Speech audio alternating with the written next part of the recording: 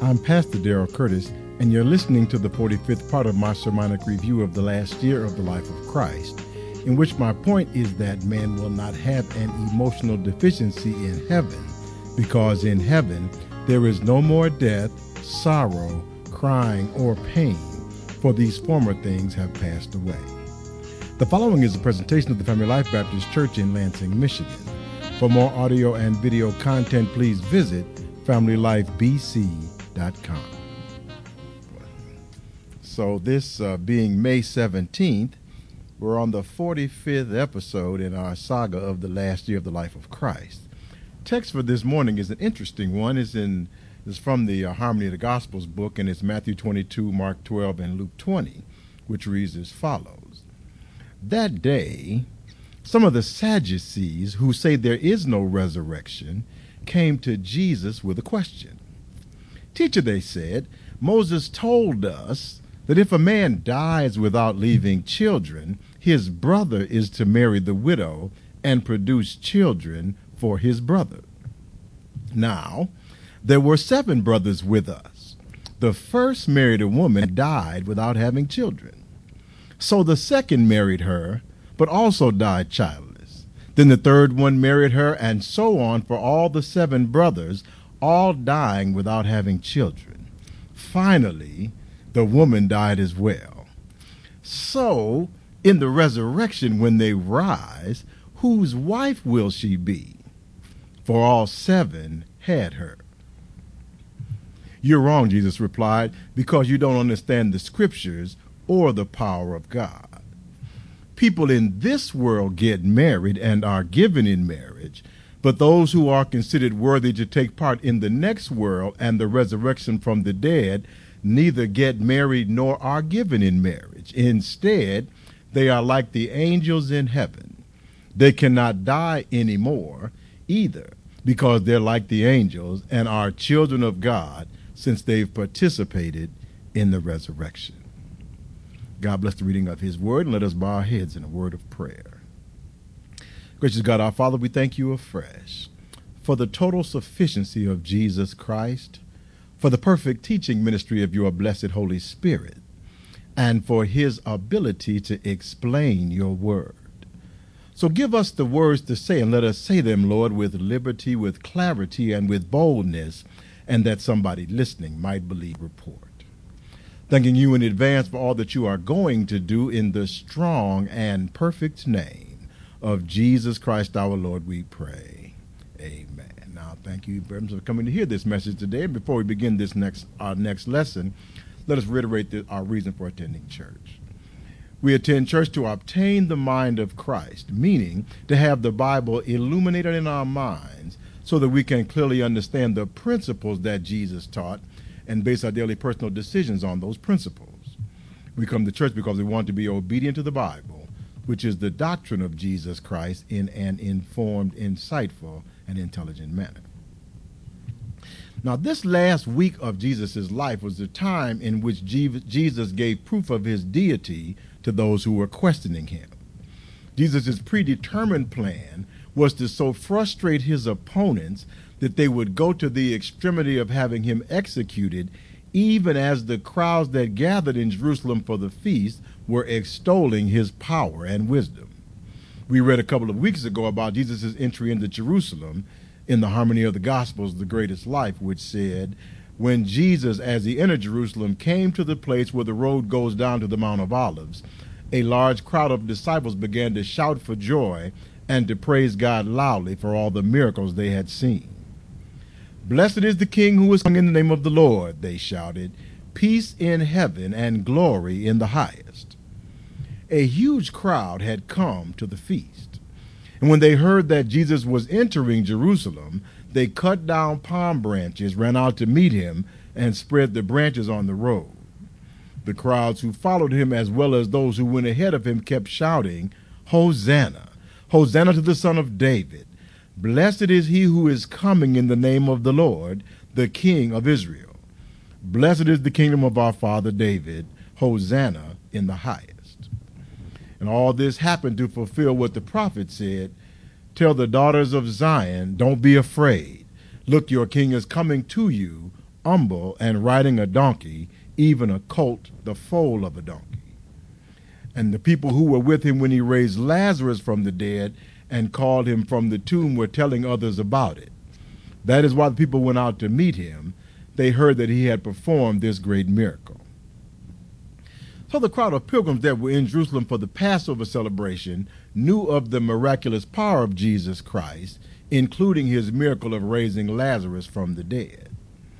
And although Lazarus' resurrection was Jesus' most recent and dramatic miracles, it was by no means his only miracle, and the people who traveled from every part of the Palestine knew of Jesus' previous track record.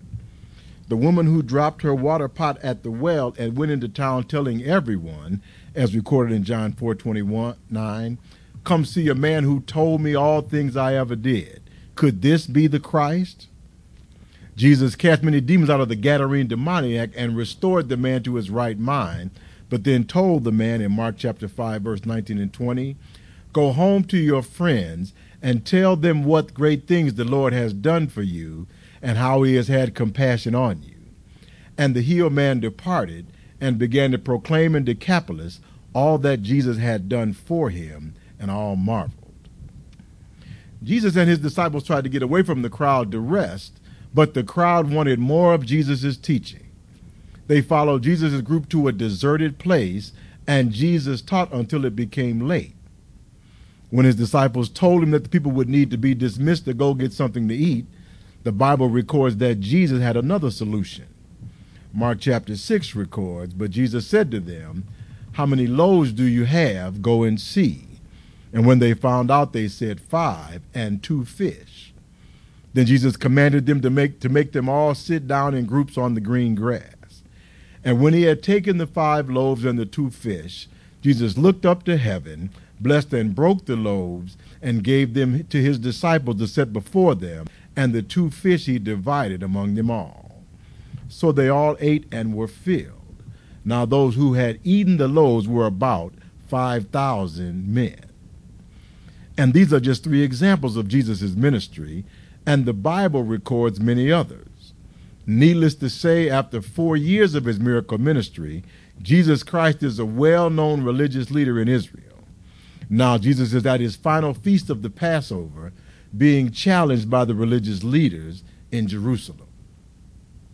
The Bible records the beginning of Jesus' preaching ministry in Matthew chapter 4, verse 17, which says, "From that time Jesus began to preach and to say, 'Repent, for the kingdom of heaven is at hand.'"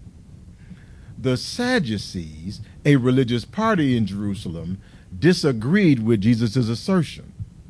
Their thesis was that there is no life after death, but at the end of our life on earth, is the end of our existence.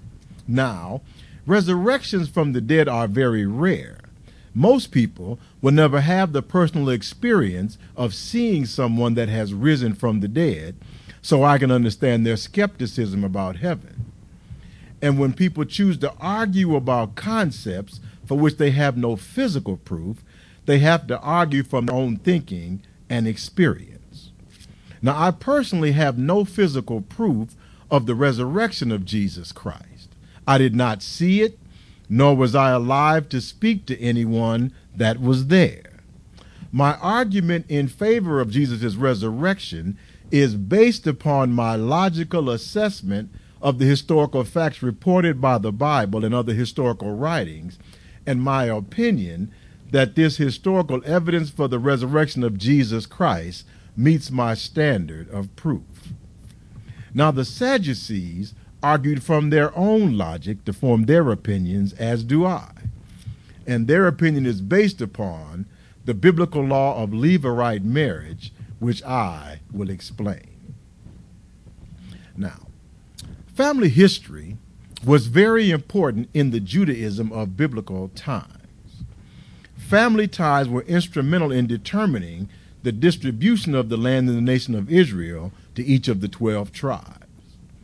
Numbers 26, 1 and 2 records, "And it came to pass after the plague that the Lord spoke to Moses and Eleazar the son of Aaron the priest, saying, 'Take a census of all the congregation of the children of Israel, from 20 years old and above by their fathers' houses, all who are able to go to war in Israel. Now, this census of the men was taken by family. Numbers 26, 5, and 6 records, Reuben was the firstborn of Israel. The children of Reuben were Hanok, the family of the Hanokites, of Palu, the family of the Paluites, of Hezron, the family of the Hezronites, of Carmi, the family of the Carmites.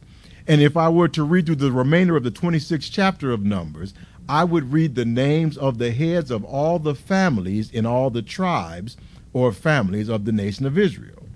When the Bible reads the children of, it is referring to Numbers 26 and 2, as 26 and 2 says, to men that can go to war. Men that can go to war can father children. Oh, I missed a lot here.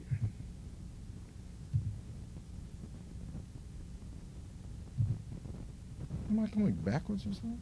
What's going on here? Excuse me, I messed this up. Okay.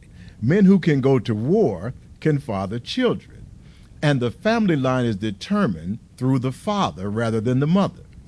That is the reason that women change their last name when they get married, and the reason that legitimate children take the last names of their father rather than taking their mother's maiden name.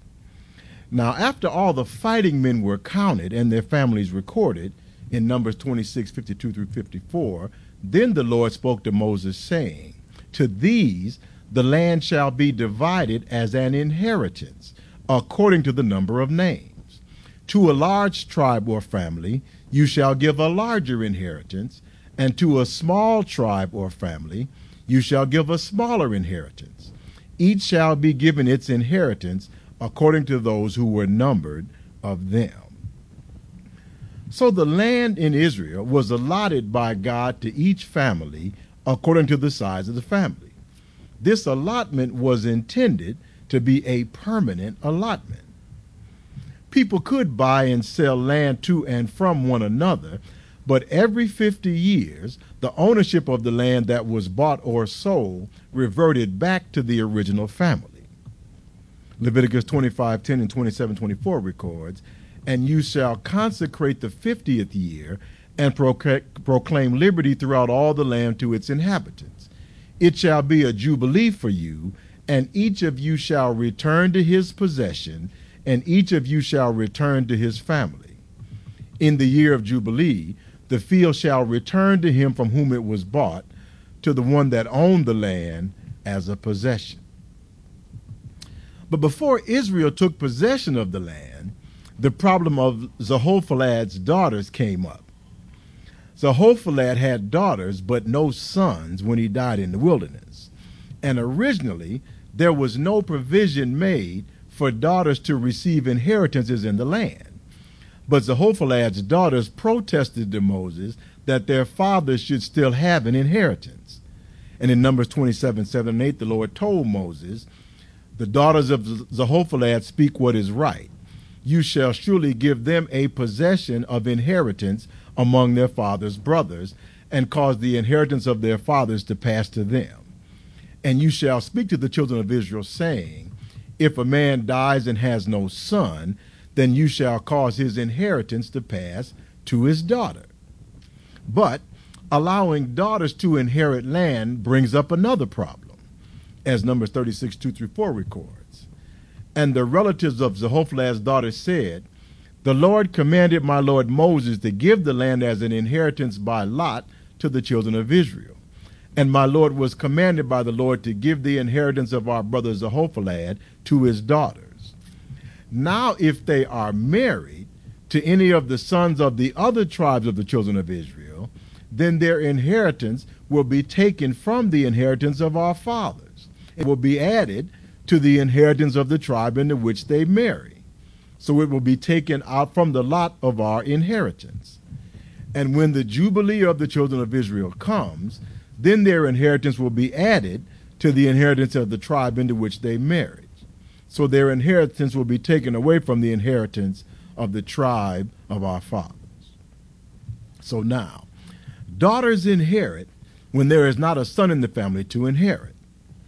And should a daughter marry after she inherits, that which she has inherited now belongs to her husband also. And if daughters that inherit marry outside of their tribe or their family, the ownership of the land changes from their father's tribe to their husband's tribe, which will cause confusion and argument in the year of Jubilee. And in the Jubilee, should the land go to the daughter's father's tribe or to the daughter's husband's tribe? Now, God solved this problem in the law of Zelophehad's daughters, as recorded in Numbers 36, 6 and 7, which says, "This is what the Lord commands concerning the daughters of Zelophehad, saying, let them marry whom they think best, but they may only marry within the family of their father's tribe. So the inheritance of the children of Israel shall not change hands from tribe to tribe, for every one of the children of Israel shall keep the inheritance of the tribe of his fathers." But women can also inherit land if their husband dies and they have no male children. And this problem caused God to ordain the point of our discussion, that is the law of Levirate marriage, which is recorded in Deuteronomy 25, 5 and 6, which says, "If brothers dwell together, and one of them dies and has no son, then the widow of the dead man shall not be married to a stranger outside the family. Her husband's brother shall go into her, take her as his wife, and perform the duty of a husband's brother to her. And it shall be that the firstborn son which she bears will succeed to the name of his dead brother, that his name may not be blotted out in Israel." So, daughters that inherit land in Israel cannot marry outside of their father's family, and wives that inherit land in Israel cannot marry outside of their husband's family, so that the land will remain in the family and so that the Jubilee can be accomplished. Now, this is the basis of the conundrum that the Sadducees bring to Jesus in our text. Matthew 22, 23 to 28 says, "That day, some of the Sadducees, who says there is no resurrection, came to Jesus with a question. 'Teacher,' they said, 'Moses told us, if a man dies without having children, his brother is to marry the widow and produce children for his brother. Now, there were 7 brothers with us. The first married a woman and died without having children. So the second married her, but also died childless. Then the third one married her, and so on for all the 7 brothers, all dying without having children. Finally, the woman died as well. So, in the resurrection, when they all rise, whose wife will she be? All 7 married her.'"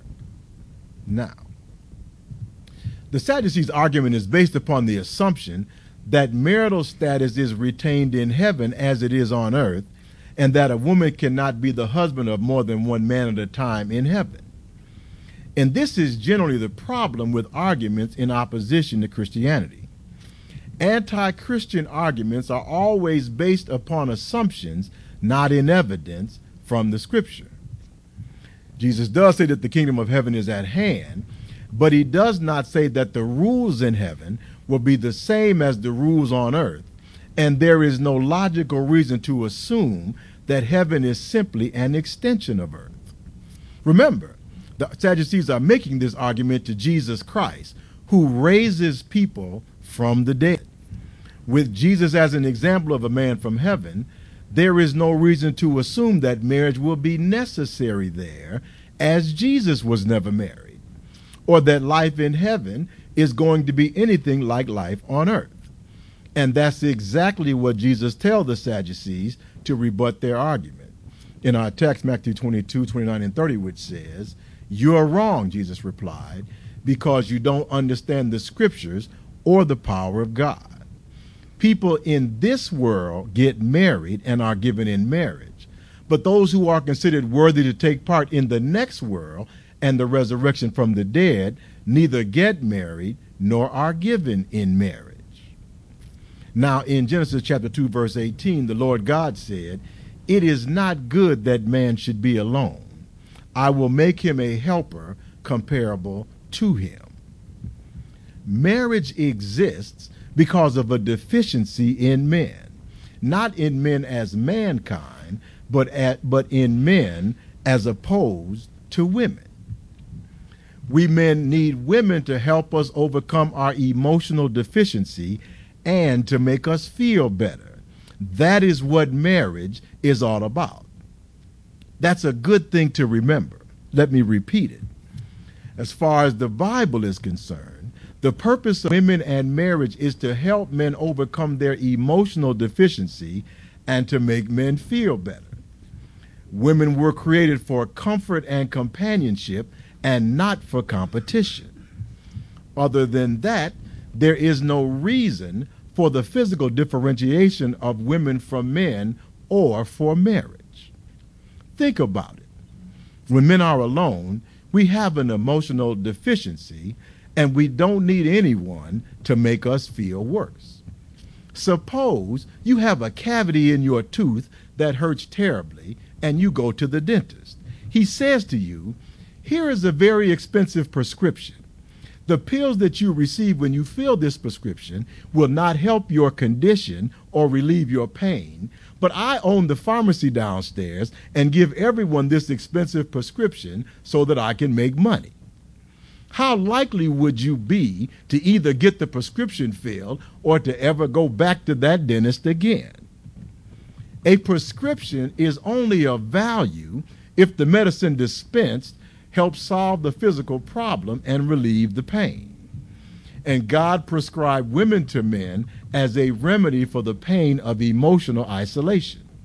Remember, in Genesis 2:18, the Lord God said, "It is not good that man should be alone.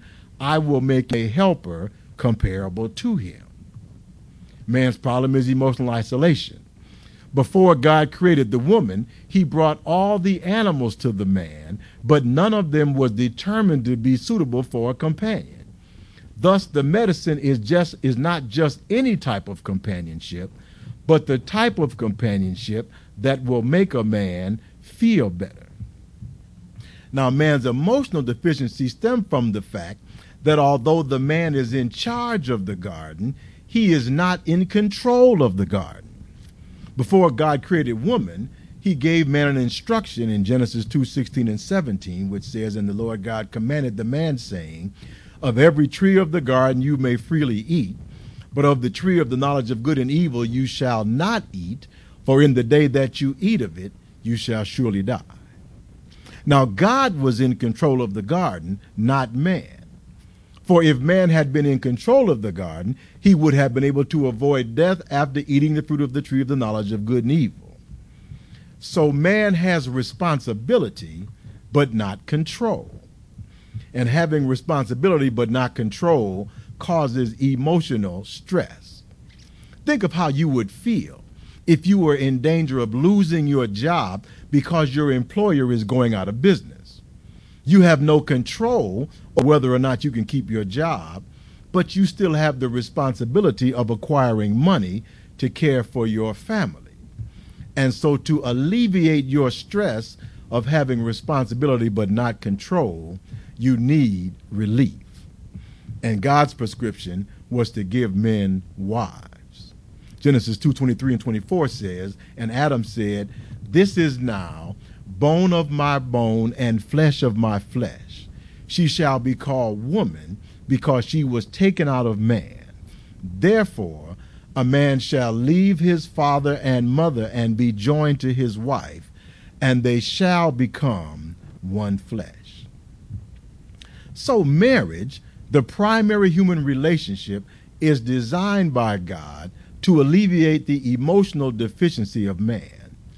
But listen to that which the Bible teaches about heaven in Revelation 21:1-4, which says, "Now I saw a new heaven and a new earth, for the first heaven and the first earth had passed away. Also there was no more sea. Then I, John, saw the holy city, New Jerusalem, coming down out of heaven, prepared as a bride adorned for her husband. And I heard a loud voice from heaven saying, Behold, the tabernacle of God is with men, and he will dwell with them, and they shall be his people. God himself will be with them and be their God, and God will wipe away every tear from their eyes. There shall be no more death, nor sorrow, nor crying. There shall be no more pain, for the former things have passed away. So in heaven, God will wipe away all tears. Man will not have an emotional deficiency, because in heaven there is no more death, sorrow, crying, or pain, for the former things have passed away. Heaven is a different environment. We will not only be responsible, but we will be in control, as was Jesus. When Jesus came to earth, he did not have an emotional deficiency outside of one night in the Garden of Gethsemane, because Jesus was in control. Even in his crucifixion, he was in control. Jesus says in John chapter 10, I am the good shepherd. The good shepherd gives his life for the sheep. Therefore my Father loves me, because I lay down my life that I may take it again. No one takes my life from me, but I lay it down of myself. I have power to lay it down, and I have power to take it again. This command I have received from my Father. So Jesus has the power and the control.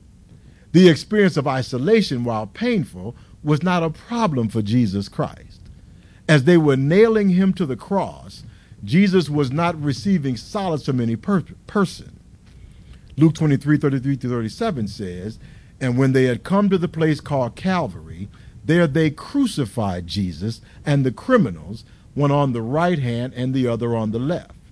Then Jesus said, Father, forgive them, for they do not know what they do. And they divided his garments and cast lot. And the people stood looking on. But even the rulers with them sneered, saying, he saved others. Let him save himself if he is the Christ, the chosen of God. The soldiers also mocked him, coming and offering him sour wine and saying, if you are the king of the Jews, save yourself. Now notice that in this great agony to which he had given himself, Jesus continued to communicate with God the Father in heaven through prayer. The help that Jesus needed did not come from a woman, but from his Father in heaven. However, at the height of his agony, even his Father turned his face away from Jesus.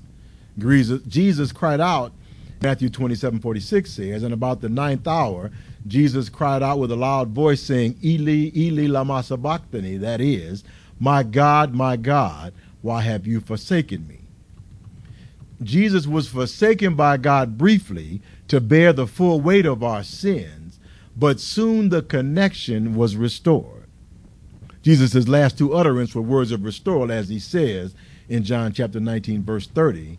So when Jesus had received the sour wine, he said, it is finished. And in Luke 23:46, and when Jesus had cried out with a loud voice, he said, Father, into your hands I commit my spirit. And having said this, he breathed his last. So as Jesus finished the work that his Father sent him to do, Jesus left our world and went back to God. The greatest agony in the history of the world was the crucifixion of Jesus Christ. Jesus did not have the emotional comfort of a woman, but bore the weight of sin on his own shoulders in communion with God the Father. Jesus gave himself as the full, perfect, and sufficient sacrifice for the sins of the whole world. And when his sacrifice was completed, Jesus died, but then he rose from the dead physically on that first Easter Sunday morning, and the world had never been the same since.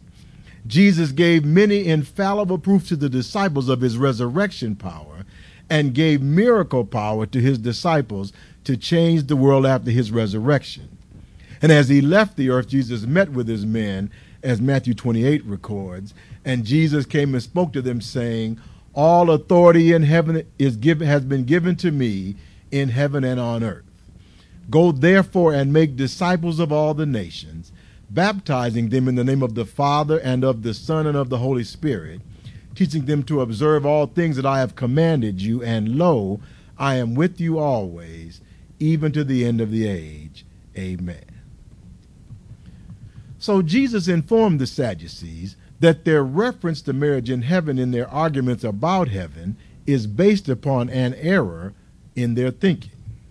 Jesus goes on to describe people that go to heaven in the text. In Luke 20:36, it says, instead, they are like the angels in heaven. They cannot die anymore either, because they're like the angels and are children of God, since they participated in the resurrection. Then Jesus gives an Old Testament reference to prove his point to the Sadducees, who are Old Testament scholars. As Jesus says in Matthew chapter 22, which says, now concerning the resurrection of the dead, even Moses indicated that the dead will be raised. Haven't you heard what God said in the book of Moses in the story of the bush, when he called the Lord the God of Abraham and the God of Isaac and the God of Jacob? He isn't the God of the dead, but of the living. Everyone is alive to him. That is why you have made an enormous mistake. So the Sadducees have their riddle answered. Jesus has given them the explanation to answer their objections to the concept of the afterlife. Since we will be like angels, procreation will not be an issue. The physical gender differences of our bodies will not be an issue.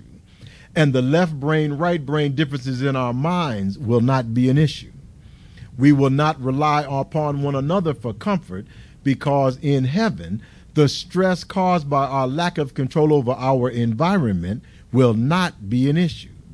Like the angels, we will have both the power and the authority to do that which God commands us to do, and the stress reaction that we experience because of our lack of control on earth will be gone. Unfortunately, Jesus' treatment of the Sadducees' riddle did not change their minds. Jesus taught the truth of God effectively and convincingly, but the goal of the Sadducees was to turn the multitudes against Jesus by showing them that Jesus' teaching was defective. Jesus taught about a kingdom of heaven in which they did not believe, and all the logic in the world will not convince a mind that does not want to be convinced, but would rather hold on to an opinion. Now, when the brother came to my house to challenge me to consider Christianity those many years ago, I was blessed to be in the state of mind in which I could be convinced. I was not hostile to Christianity, and I recognized that the church was a positive institution. Although I was an unbeliever, I was still a member of the church, and I was also a person that had been trained to examine evidence. All I needed to become a Christian was to have someone present convincing evidence to me. The evidence was able to change my perception of Christianity, because I was blessed that my heart had not been hardened by the Lord, as was the heart of the Pharaoh, as we discussed a couple of weeks ago. And I had the intellectual capacity to examine the evidence and understand the conclusions to which it logically led me. Christianity has the facts. Jesus Christ died on the cross and rose from the dead physically, and provided enough physical proof to convince 1.8 million people to be executed by an unbelieving Rome over a period of 300 years for their testimony to the reality of Jesus' resurrection. And with this kind of historical evidence, opinions do not matter. I acknowledge the truth of the Lord Jesus Christ, that he rose from the dead, as did the people who were there to examine the evidence at the time. His resurrection and the genius of his biblical teaching convinces me that Jesus Christ is the Son of God. Now, our purpose in this life is to do that which God gives us to do and to comfort one another, because there is a heaven to which we will go after this life, so that God can comfort us all. God sent us proof of his existence, of his power, and of his benevolence. And we only have to look at the evidence that he has given us to understand his plan for us. As John 3:16 and 17 tells us, for God so loved the world that he gave his only begotten Son, that whoever believes in him should not perish, but have everlasting life. For God did not send his Son into the world to condemn the world, but that the world through him might be saved. So as we go down from this place, let us resolve to follow God's instruction to prepare our minds for heaven, for the life after this life, the life in which we will be with the Lord Jesus Christ, the life in which God will wipe away every tear from our eyes and take away our experiences of death, sorrow, crying, and pain, for the former things have passed away. And that is our lesson for today. Let us pray. Gracious God, our Father, we thank you for this lesson today and for the understanding that you have given us through your word. And we ask you, Lord, that you would give us the mind that we might be able to examine what you have told us and what you have shown us in your sacrifice on the cross. We ask you, Lord, that you would help us to understand our role as we live in this life and how it will prepare us for our role in the next life, and give us the resolve, Lord, to live our lives in the way that you would have us to do so. And now, Lord, we thank you for all that are in the house today, and we ask you that you would give us traveling mercies as we go down from this place, and then bring us back once again at the appointed time. And now, Lord, we thank you for all these things. We thank you for your goodness, for your mercy, and for your grace. And most of all, we thank you for your sacrifice on the cross, for rising from the dead on that Sunday morning. Thank you, Lord. In the wonderful name of Jesus, we pray. Amen and thank